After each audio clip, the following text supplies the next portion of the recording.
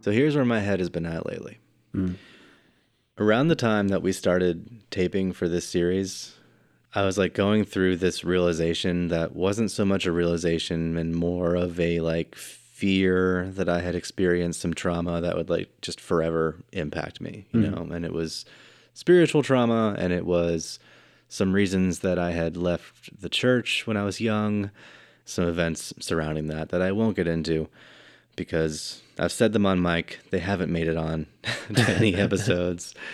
Not that they're not worth talking about, but as far as like being revelatory about my own pathology and stuff, I think there's just a lot of confusion can happen when you're just like public about the root cause of your suffering. Yeah, definitely. When it's not necessarily diagnosed and it's not necessarily actually the root cause. And I think there was more to figure out, and I think I was wise to hold back a little bit, right? Mm-hmm. But something I realized recently as I was kind of thinking about community and belongingness is that, of course, I feel an absence of community, or I feel this weird need to impress a community in order to belong to it, because that's all I knew for the first 13 or so years of my life was like every community activity and every sense of belonging that came from community was coming from the church. The church was my community, you know? Because growing up, it was, you know, if we went to a cookout or went on, like I was homeschooled for some of my childhood. If I was social at all with other kids, it was other homeschooled kids or other kids in the church. Like all community activities and organization was done through fellow homeschooling families or fellow church-going families.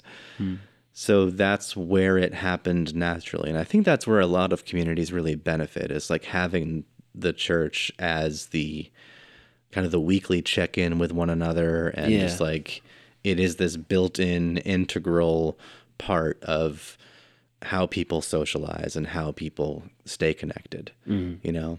And I see a lot of value in that, but realizing that has pointed out to me that like, that is the value that I lost when I decided like, I'm not going to be this person anymore.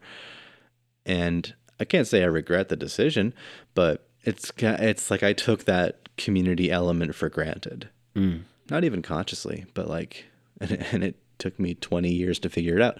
But like, I wonder now how to belong without there being a built-in system of belonging. Yeah. And I think that's a lot more important, a lot more essential to this growing process and this coming to terms with community, coming to terms with fitting in, and playing a role within a larger body of people than this sort of crisis that I was having a year ago about like, but what about this trauma? I'm not saying it wasn't trauma, like it hurt, but I think more than that, it's kind of like I'm changing the narrative from it's all about fear to I was taking something for granted that isn't there anymore. And how can I get it back? Yeah. And it's hard to know how inextricable those are from one another too, in a way, because it's got to be a powerful bond, right? Like I've never experienced like the church setting in that way. Yeah. But it strikes me as something that would be an incredibly unifying force. Right. Because it's profound. It's a lot of, it's this life, it's the next life, it's lives before. It answers a lot of questions. Yeah. So even questions that you didn't have when you were young, but but I mean, there's just a certainty to that and a comfort to that must be very helpful in bonding a group of people together. Yeah. Because I don't know, maybe, do you think those kinds of groups don't grow and molt and mutate the way that, I don't want to say more organic groups, but, you know, groups that you might find yourself in as opposed to kind of be raised in? Because think about like a social group, like just your average, like a tight friend group where it can be just as meaningful in a different way. Right. But eventually people will move in different directions. Like different sects will emerge as people start to get married or as people develop new ideas or change or whatever the hell happens. And that seems to me is to be like a real asset that religions have a lot of times, is things are laid out. So Right. There's a map, there's a yeah, template. yeah. So you can all grow within this thing that isn't going to change Right. too much. Yeah. That's allowed to mutate in a lot of communities that I've heard about. And probably would have been allowed to mutate within my own community. I grew up in a lot of very non-traditional churches. Yeah. Some were very traditional. Some were like rented space in office buildings. Yeah. You know what I mean? Like you see more and more of those popping up all the time. Yeah. It's hard to say. I will say that like when I sort of had this, I won't use the word atheist, but I declared myself to be unreligious without religion. Yeah. When I was 21, and the year before that was kind of my last foray into, is this the community that I belong in? Because I was dissatisfied with a lot of friendships, right? Yeah. Just kind of in that, like, I felt a malaise. I felt there's a Deftones song called Hole in the Earth. And the chorus is, I hate all of my friends. They all lack taste sometimes. There's a hole in the earth. I'm out. And that was exactly how I felt literally at the time that it came out. Yeah. And like, so I decided to join, I was in college. I decided to join Christian Fellowship and see like, you know, this was about the age that my parents had similar feelings and went down this path instead of the path that they were on. Maybe I'm destined to do the same thing. And for two reasons, this might work. For one, there is a template that I know that I was raised with. This can't be that much different from the last time that I was really involved, which was like when I was in youth group, age 14 or so. And number two, like I've heard that my parents' stories about this time in their lives and what they got together to do and the kind of people that they were meeting and the kind of actions that they were taking as a community that they were forming in their young adulthood. So I had two templates to follow, really. Yeah. But to answer your question, a couple months in Christian Fellowship, and I very quickly realized that I was not in a community that I was confident would mutate with what my decisions had been up to that point and what my lifestyle changes had been. Like it was accommodating for people who were lifelong members. Yeah. And I bailed because I honestly felt like my past was too dark for that group of people. Yeah. Like it felt too much like youth group. It felt too much like that innocence was still present. Yeah. So I bailed and had a real hard time embracing atheism, but kind of did for a few years. Yeah. But again, I don't want this to be about religion. I want to focus on the more community elements of it. Yeah. And I'm hoping that this can be a recurring, not a series necessarily, but a recurring thread throughout this season. You know, you and I have talked at length about community and how much trust it requires and what a struggle belonging is. Yeah. And I think it would be helpful if we could unearth some strategies and some tools. I mean, a big one to me that jumps out that I've never heard it really talked about is the letting go. Yeah. To begin with the end in mind in the least Office Park sense. Like just kind of like there's always like going to be a trade-off between how enduring a community is and how much growth it actively allows its members to foster in themselves. And that's a pretty natural trade-off just because like people are going to either be kind of comfortable and inert and, you know, and there's this thing that exists together, or they're going to be finding new things. And there's just too many, it's like the pool ball thing. Like there's just too many ways that this thing can break.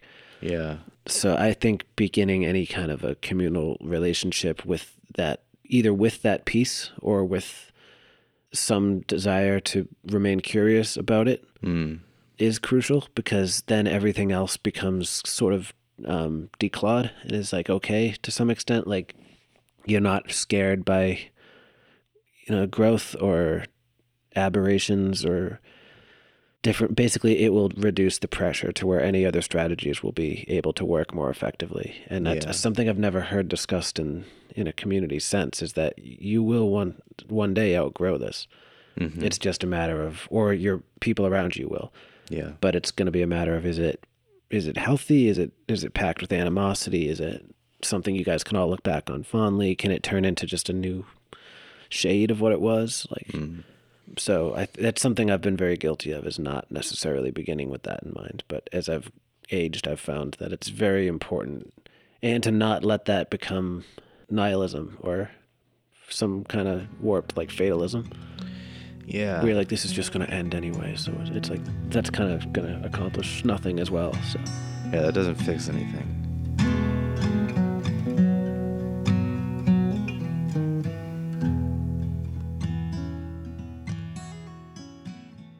You know that rock battle that Dave Grohl was in last year with that girl from the internet?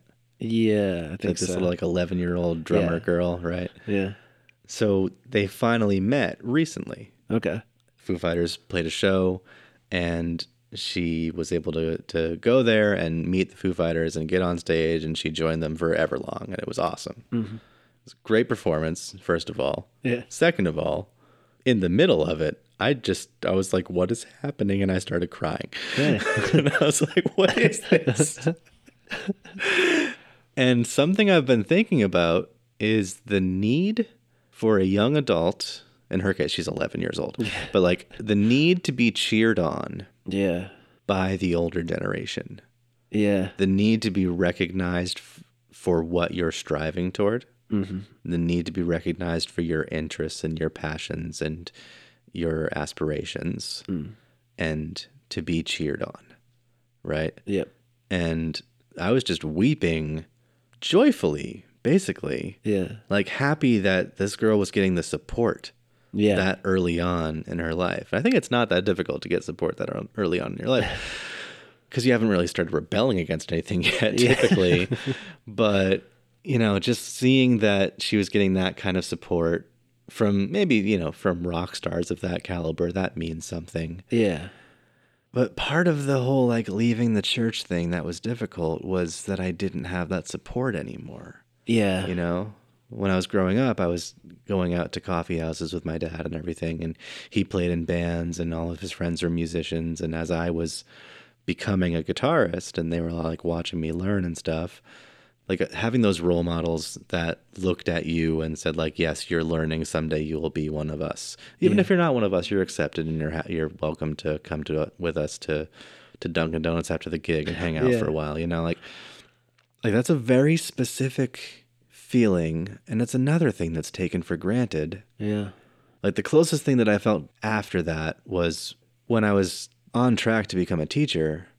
And of course, like there's, you know, you have some friends whose parents are teachers as well. I didn't know you back then, but they're always happy when you're making that decision. They're always like giving you advice and everything. And like, I felt a little bit of that, and that was fostered when I needed it to be fostered.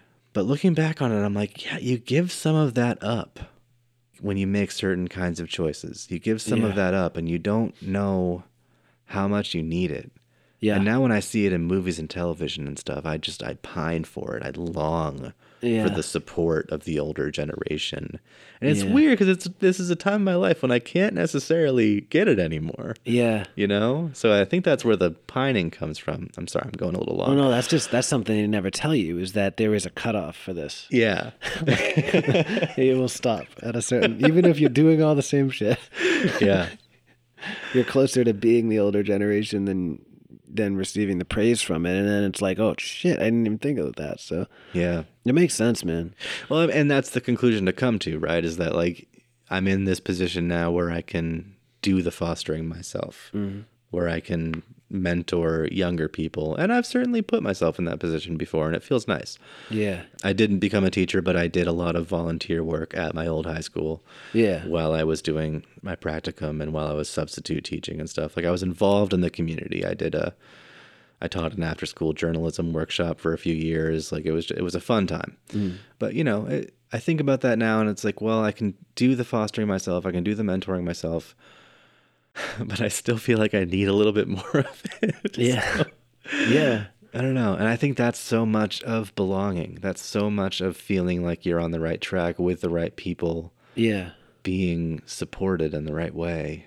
Well, it can set off a really nasty chain reaction of kind of pain and rebellion I've found too. Like, I felt a similar thing when I left college, like when I was probably 20 or so. Yeah. And I just, I didn't realize like that. I had the same thing where I yearned for that type of acceptance and that type of validation and that warmth, you know, and I never even considered that when it's done, I don't want to say correctly, but like when it's administered in its most like accurate form and it's what they intend it to be, it doesn't feel conditional, but it is conditional.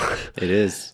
As all hell. And like it can stop if you violate those conditions. And then that can lead you in this like, it's like a, you know, getting slapped. Like you're just kind of like, oh shit, what the hell is that? And I don't know, it can just set off this chain of events where now you're yearning for it again, but you've lost a little bit of faith in it or something temporarily. And it just, you keep basing your decisions on the same kind of corrupted information. And then by the time you're wise enough or you've been through the cycle enough times to realize this is just the pattern, this is just the deal, you're too old to receive it in that form. Right. And it's vicious, you know, because it's not, I don't know any other way that it could be done. Like, I don't know any other way that you could like raise somebody, because if you tell them it's conditional, you're being forthright, but that's fucked up because then the warmth isn't there. And if you don't tell them, it still is. Yeah. No matter how accepting you are, because you're either going to lose the support or you're going to lose the understanding. But it's, I don't know. It's just, it's difficult. And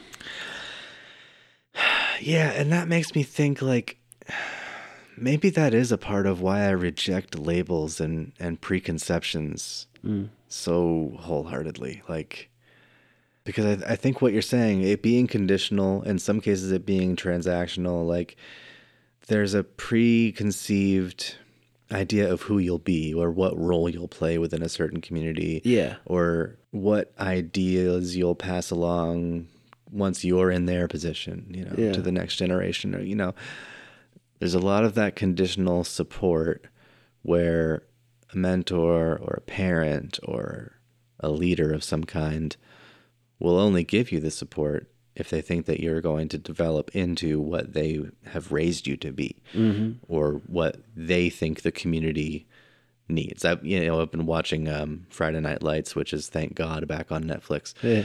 And like everyone in the community looks at these young football players, these young high schoolers, as like, that's the enrichment that the community has and needs more of, and needs in perpetuity, because that's what makes money, and that's what is entertaining, and that's what builds character, and that's what like defines this whole region. Yeah, definitely. You know, and I love the show for its display of community and solidarity and all of these elements that like there are parts of that show that absolutely just make me break down in tears because like it shows something that maybe I've never felt, or it is another one of those examples. When I see it on TV, I cry. Oh yeah. And I long for it. Yeah.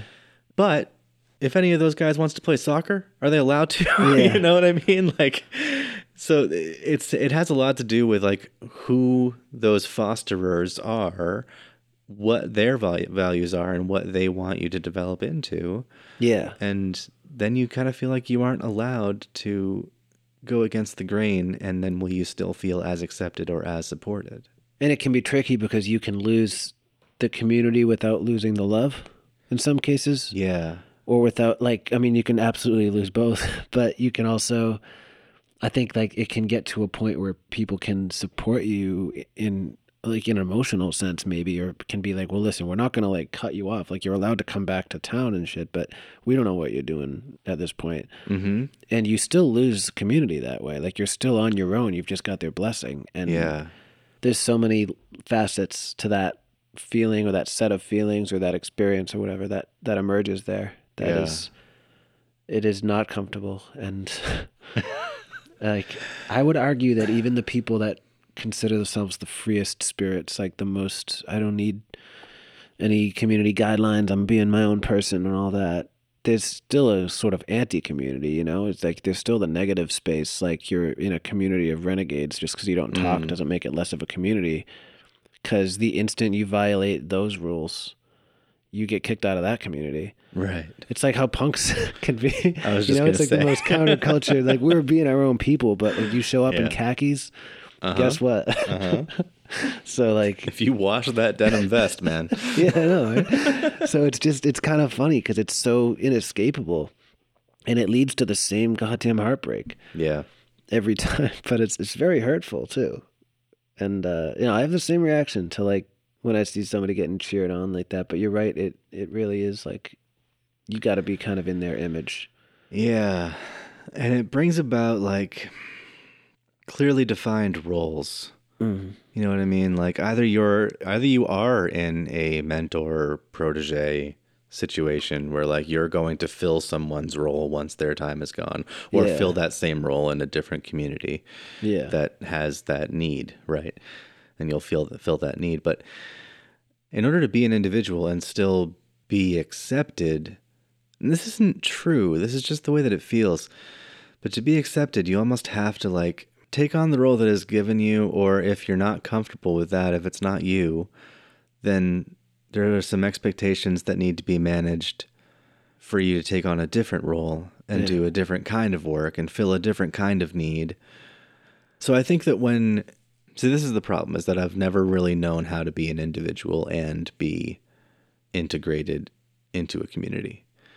And I think the problem is that I've always been very bad at voicing and managing my own expectations yeah, because of how it will sound to others or how it will contradict yeah, what a community stands for. And I'm getting better at it as years go by, because really, what power does anyone have over me at this point? yeah, And that's freeing, but it's also a little difficult to know what role I can fill in other people's lives yeah, when it's very, very cloudy in terms of my youth and what roles I needed people to fill in my life yeah, that I either wasn't paying attention to or forgot or just didn't have.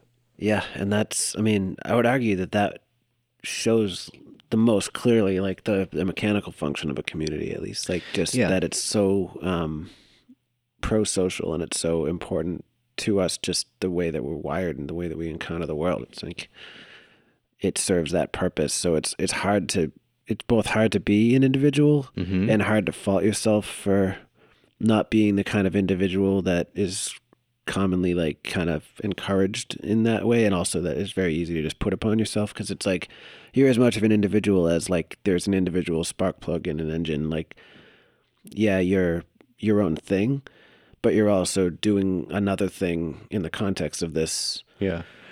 It's like, machine. So you ever work a festival or like some kind of event where, either you're like a parking attendant or you're a ticket taker or yeah, and we might have talked about this on workaholism, like the delegation of roles. yep, But yeah, it's like you acknowledge that it's for a greater thing.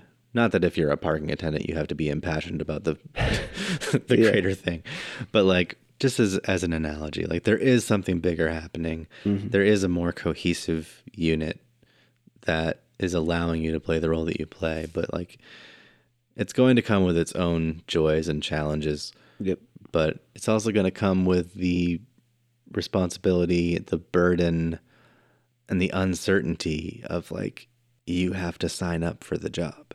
yep, You have to choose which position you want to fill and not let someone else choose it for you, and still have confidence that that decision will be admired and respected. And if you choose to fill none of those roles, to have the confidence and the faith that like that choice will be respected. Well, I mean, a lot of it comes down to like the awareness of your role in that setting too. Like, I think Yeah. it's if you start questioning things like this, then in a similar way to like what I started off saying, like that beginning with the sort of understanding that this will change at some point for some reason, it's kind of similar. It's like just realizing that like this is conditional. This is something that I'm playing a part in. I can still be me in it, but basically just realizing like, is this enough? Is this fulfilling? Am I comfortable with this? Like just constantly checking in with Yeah. yourself about stuff like that. Because past that point, I mean, everything is, it's fine. I think that's to me why the idea of being like the emphasis we place on being an individual in, if you say at least like nationally, like in a country where that's not necessarily encouraged on the ground level, but it is very much encouraged on the ideological level. Yeah. I think it diffuses that to a large extent when you're aware that, like, yeah, there's a society going on. It's cool. We need this. Like, this saves us from a lot of pain. This saves us from a lot of confusion and just chaos. And we need this. But it doesn't have to come at the expense of your own growth or your beliefs or your agency, really. And from there, it can turn into anything. It can be like you can kind of come and go as you please. You'll still feel some shades of that longing and that pain, but it'll be the same as, like, nicking yourself with something and feeling a sting, like cause and effect, as opposed to a quandary. Yeah. Because I don't think there's any way to completely eliminate some of those once you have that awareness, at least. Yeah.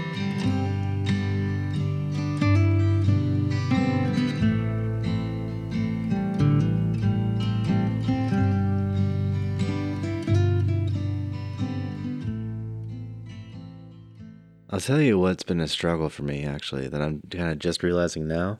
Those mentorship roles, or those, like, I guess with any of the roles that happen within community, like, I think I'm still uncomfortable filling any of them. This sounds ridiculous. This isn't always true. A lot of the time it is true that I get uncomfortable when I have to be, like, in a community event or in a community space with older generations of people. If it feels like I am hierarchically lower than them. You know what I mean? Yeah. It's not always true. Conceptually, it's true. Yeah. Like, thinking about it in the abstract, it feels uncomfortable to me. Yeah. And I think it's always just felt uncomfortable. Because it puts me back in that headspace where I'm like the kid not knowing if I'm accepted. Yeah. And I'd like to think that I'm too old to feel that way, but I'm not, apparently. I don't know if it ever goes away. It's definitely not an age thing. Yeah. Because, why would it be, really? It's Why would it be? Yeah, it's that acceptance is, or that, at least that kind of inner peace, that just has to come about kind of its own accord or through the right combination of experiences. Yeah. But I also think that that's why roles are important, because if you have enough confidence in the role that you're playing and enough confidence that, like, you are filling that role correctly and that, like, you're doing it better than anyone else in the room could, Yeah. Then who's going to tell you how to do your job?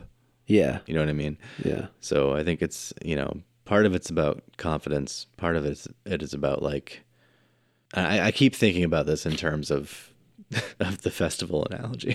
Yeah. So I'm thinking about it in terms of, like, actual doing your job.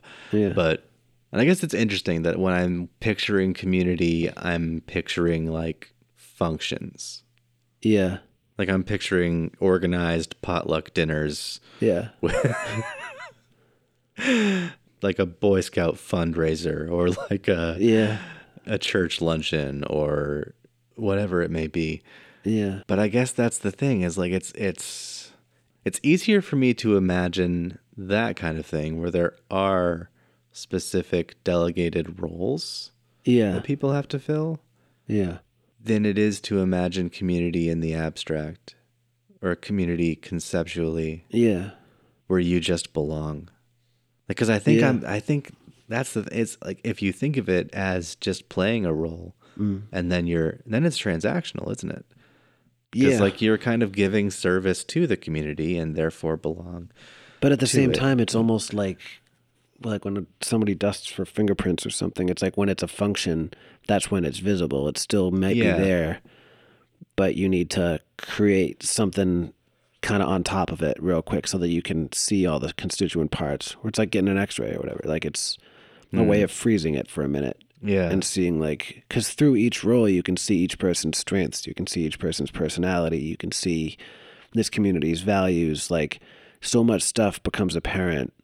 Like, a festival is a really good example of that, because you look at a festival and you can see all these different types of people and all these different walks of life coming together, and you can analyze it from any angle. Like, you can see who's comfortable and who thrives when they're taking orders versus who gives the orders versus who's there to kind of just enjoy shit how much are people willing or able to pay for these experiences financially or spiritually?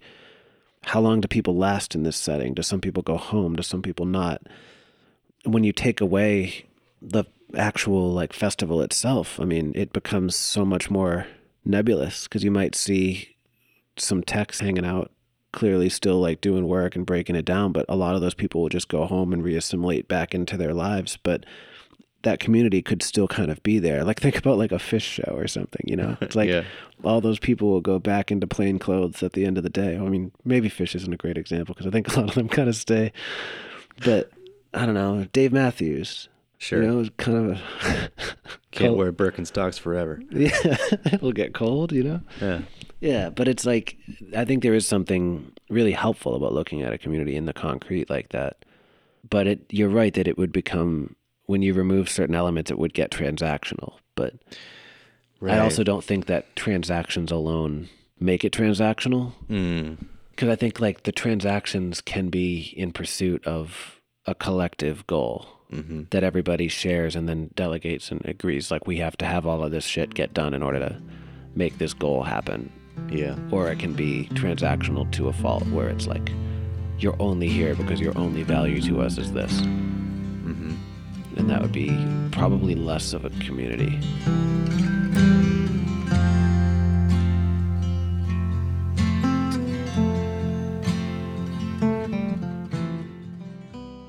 For some reason, this makes me think of Lord of the Flies.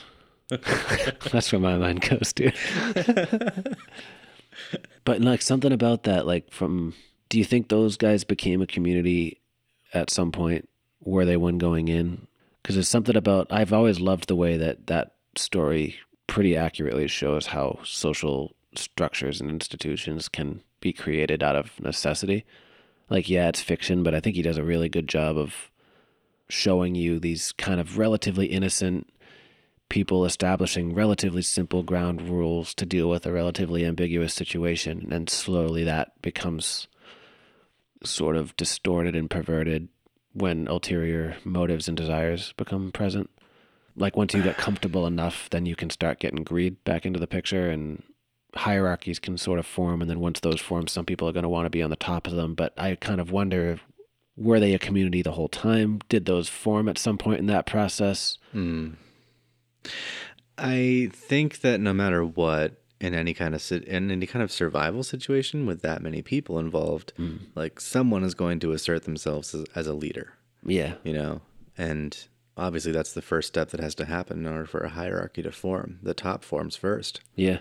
So you're saying that just now actually made me think, like, a lot of the a lot of my reservations about community, belonging, acceptance, participation has to do with who's the alpha. Yeah.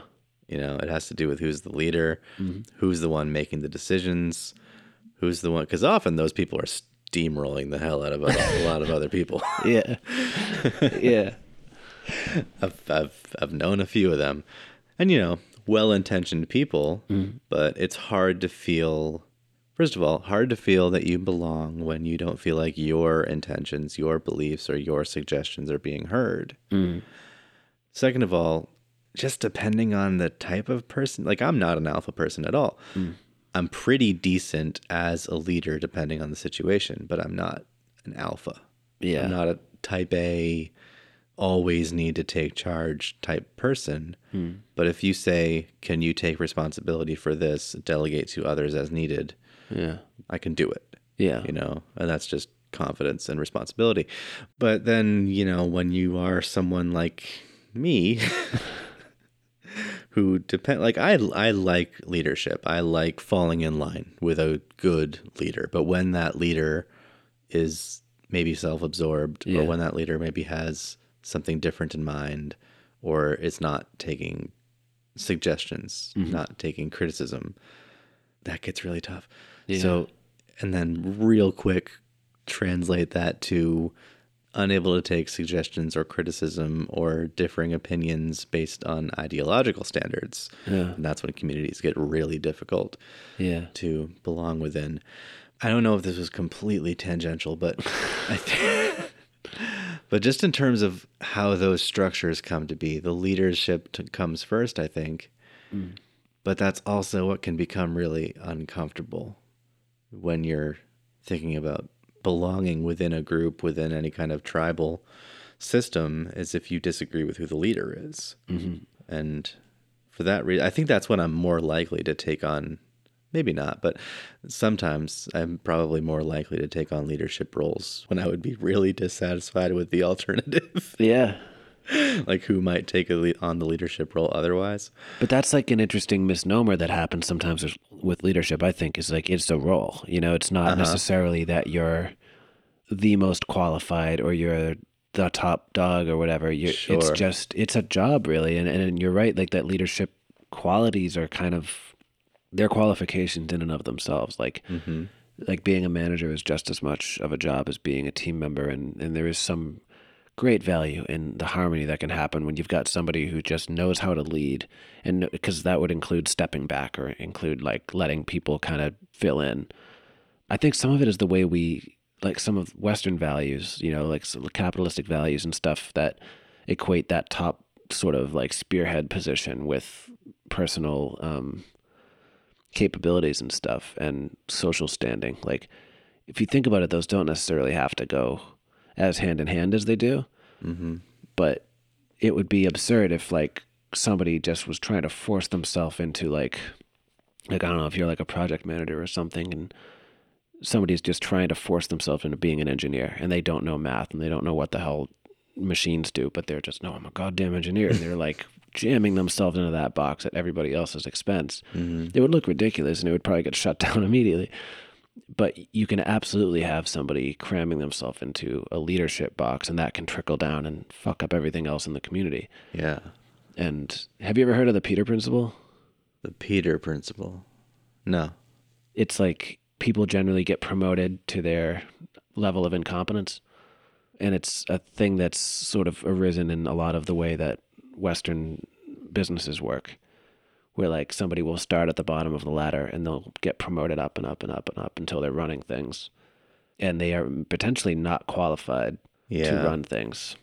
There's a great Stuff You Should Know podcast episode that talks about this at some point, but they basically were saying that like it's seen a lot in like engineering firms where somebody might be a brilliant coder or a brilliant engineer and they would get promoted because they're really good and because they want the increased pay to become a manager or a VP or something. And that doesn't, their coding ability might not mean that they have people skills which are sufficient to lead a group of people. Mm-hmm. That's why I think it's necessary to know yourself within the context of whatever greater community you're in, whether it's like a professional thing like that, where there are actually quantifiable gains and losses, or you're in more of a social or spiritual or academic or anything like that setting. You know, there is absolutely nothing wrong with being the parking attendant at the festival or with taking orders if you're comfortable taking orders or with giving orders if you're comfortable giving orders. Like, each thing needs to be fulfilled. And I think like there's a lot about communities that fundamentally aren't wrong, even though they get construed as being kind of wrong, but they can very quickly and very easily get corrupted. You know, like again, like the Lord of the Flies people, that was like, it's such a great vision of how a society can come out of nothing or out of a little shred of necessity, but how quickly those things can start to pollute it based on everybody's values and the cultures they were brought up in and that kind of thing. And because greed never should have emerged into that situation. And ego shouldn't have had room to thrive. Everybody was on a beach using a conch shell as their social structure and their government. Like you were several steps removed from greed at that point. Like you're still figuring shit out. And so it just kind of shows like as soon as certain needs are taken care of, or as soon as there's a certain level of comfort, communities can change. Yeah. And I would argue that they weren't a community coming into that. They were a group. But I think once they started to share legitimate and newly formed values and ideas and laws and like goals and stuff, that they probably, without knowing the literal definition of community, I think that's when that started. And it was so shortly after that that it kind of went to hell. So it's interesting to me.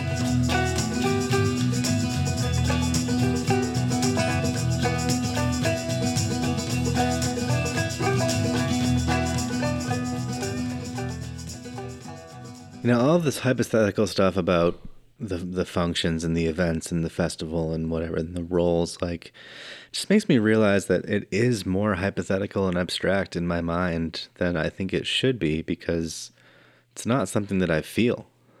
And I don't know if it's something that I'm close to feeling or will feel with a little bit more effort, because I think it's more circumstantial than just trying where you are. I think it's also about being okay with where you are.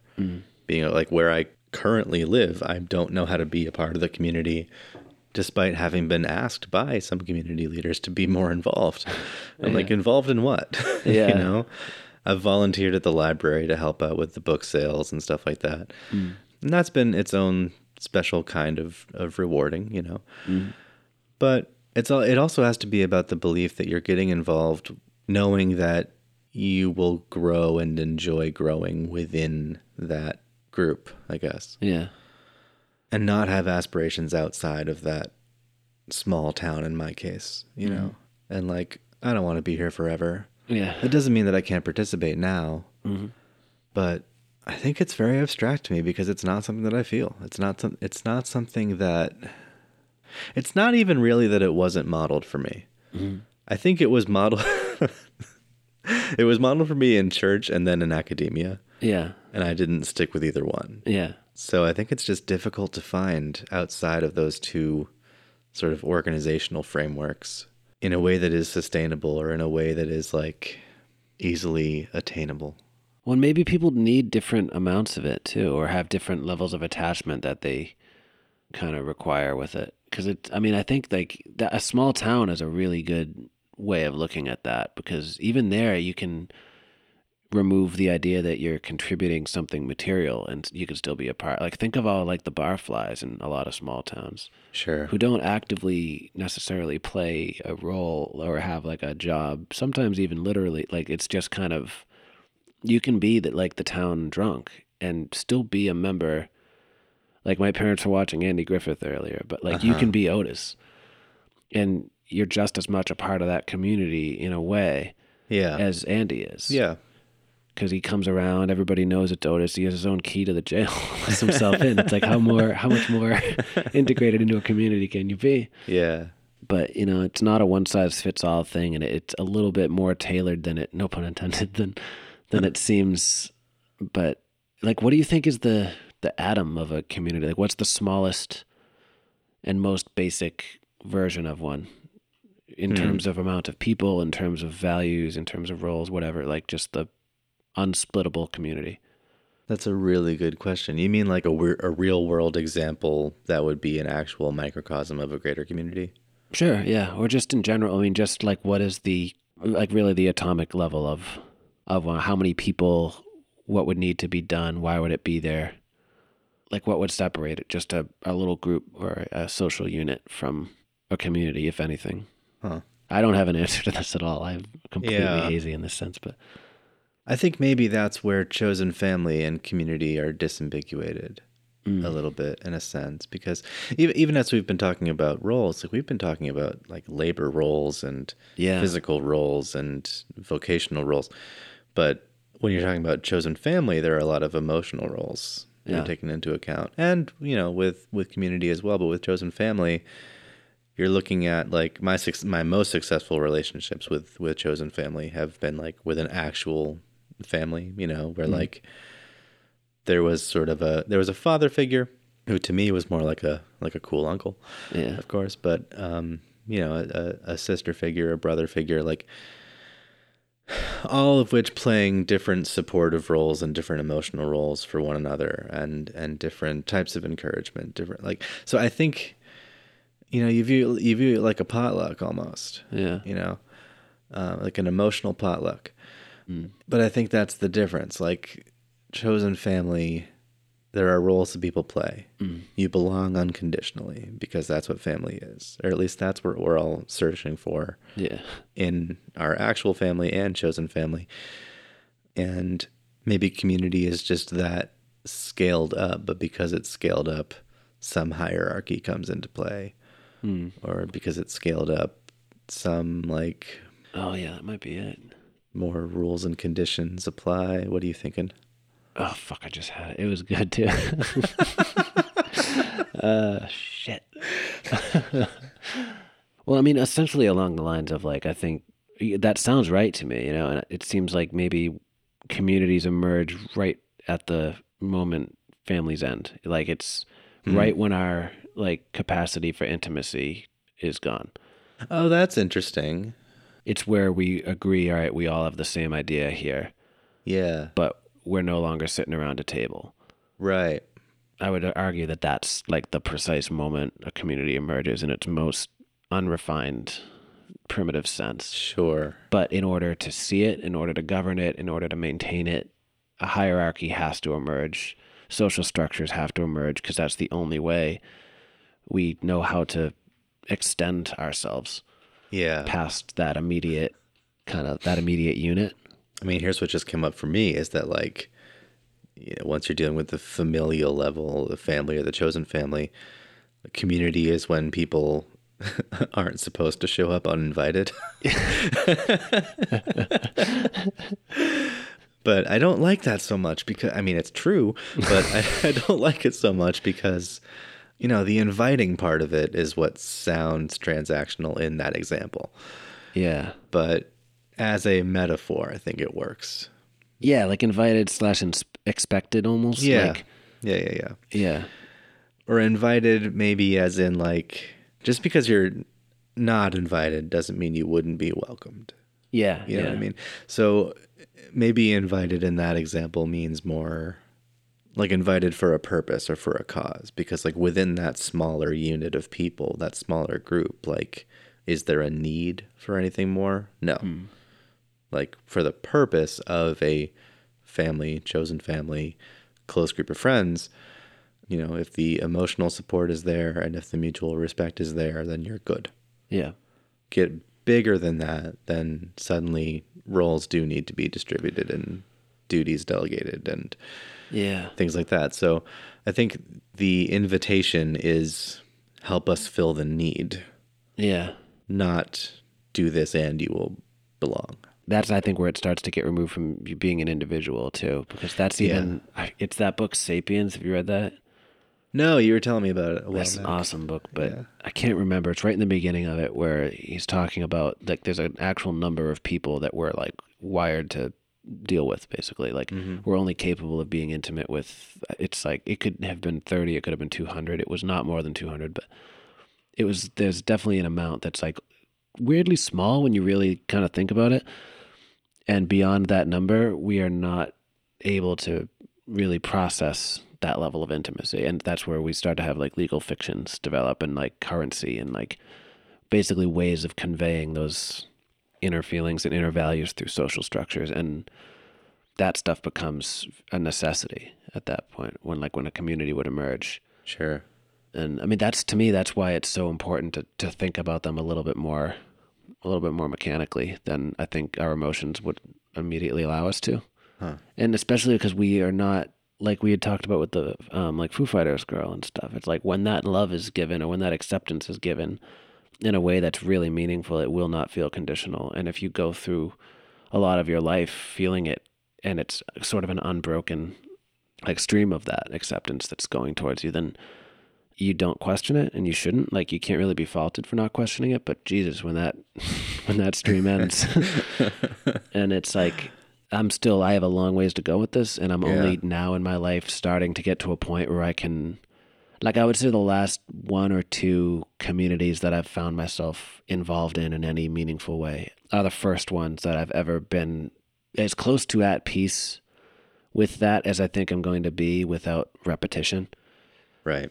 And it was because I was looking at it and it wasn't nihilistic, but I just immediately was able to kind of like take that breath and be like, all right, everybody here's got a job. Everybody here thinks this is going to be forever. I'm here for a reason. This is all good. Like I value being here. I like all these people. This is all cool. But at some point, we'll all kind of value slightly different things, or I will value slightly different things, or I won't feel as though my needs are being met, or I'll feel my skills are being abused, or whatever. And like, this will no longer be relevant. Yeah. And that doesn't have to be bad. And it was like a weight lifted at that point. And I still feel all the same sadness at the thought of losing those connections or losing that acceptance. And I still feel a lot of the same social pressures, but it's really taken some of that stress off of having to feel like I have to acquiesce or, kind of slip into a mold that seems to be emerging. So to me, that's a healthy way of both acknowledging that communities are a necessity in our specific world for many people, and also removing yourself just enough so that they don't knock you on your ass every time they dissolve. Because they're supposed to. It's almost worse when they don't.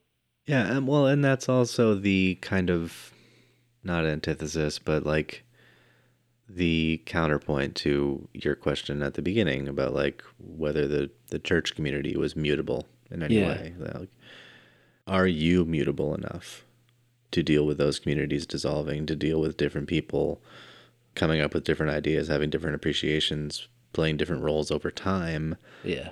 Just because they don't have the same exact significance to you at one point in your life as they did at another point in your life, are you going to stop allowing them into your community, into your chosen family, or your little box of what you consider to be the community that you've chosen? Yeah. Are you mutable enough to allow others to belong? Yeah. Because, once you free yourself up to look at that more directly, it allows you to sort of take more breaths and let more mutation happen. Right. Without that having to be so consequential, like without having to be like, well, good God, if anything changes, this ceases to be the thing that I thought it was. It's that kind of like you can't step in the same river twice thing, It's like you really can't participate in the same community twice. Mm-hmm. You can pretend you are, but eventually there's going to be a war or there's going to be a disagreement or there's whatever. And like religion, again, without participating in it to any real extent, it feels like something that's a really great way of looking at some of this stuff. Because when you think about it from a practical, secular perspective, it needs to not change because it's global. Yeah. And how the hell could you convey a mutation to the globe, have everybody in lockstep with each other still? Like, so when you look at it, like walk back from there, you think about someone who's like the Pope probably wants to stay the Pope. It's a pretty, like, spirituality aside, it's a sick gig. You're doing fine. Things are good for you. So like, it's going to be in a lot of people's best interest for that community to not change. And even on the other end of it, people that just need it, like they need this thing to exist and to not get fucked up because everything else has, then it's also very much in their best interest. So it's kind of, I think, like, that would dissuade a lot of people from wanting to be in a community that has any rigidity to it. But it's like, if you can kind of find your own line and be like, you know what, I don't agree with all of this, but I value the acceptance or I value the interaction, then keep valuing it until it doesn't seem valuable anymore. At the same time, though, rigidity is really appealing to some people. Yeah. I've never understood that, but... Yeah. But rigidity is predictability until it isn't. Well, rigidity is predictability until the predictability predictably punishes you for being a human. Yeah. And making human errors, human mistakes. Well, it's like the Taoist thing my dad told me growing up. I was standing at the window with my dad during a snowstorm one time, and he was always into Taoism and stuff. And he told me, like, look out at these two trees. Like, there was like a sapling, sort of a young tree, and then a big freaking oak. And he was like, which one is stronger? And I was 9 and I picked the oak. And he's like, no, but think about it. Like, the snow keeps accumulating on the oak, and eventually it's gonna, it's strong, but eventually it's gonna falter and it's gonna snap and shatter everywhere. And the sapling, every 2 seconds, it's flipping down to the ground and letting all the snow off. Huh. So it's weaker in that way, but it's never gonna break. Right. And so which one is stronger? And it was like, shit, man, that stuck with me for like 20 years. So it's like, I think communities can function in the same way, but that rigidity is predictable because you like to go out and sit under the oak. You like to look at it and say, that's a strong tree. It's been there for 150 years. But when that thing snaps or when that thing falls, I bet you built a house under there, or like it's going to shatter everywhere, or it's going to be a lot of shit to pick up. Mm-hmm. Whereas those little fluctuations can allow for the weight to be shifted in an important way. Yeah.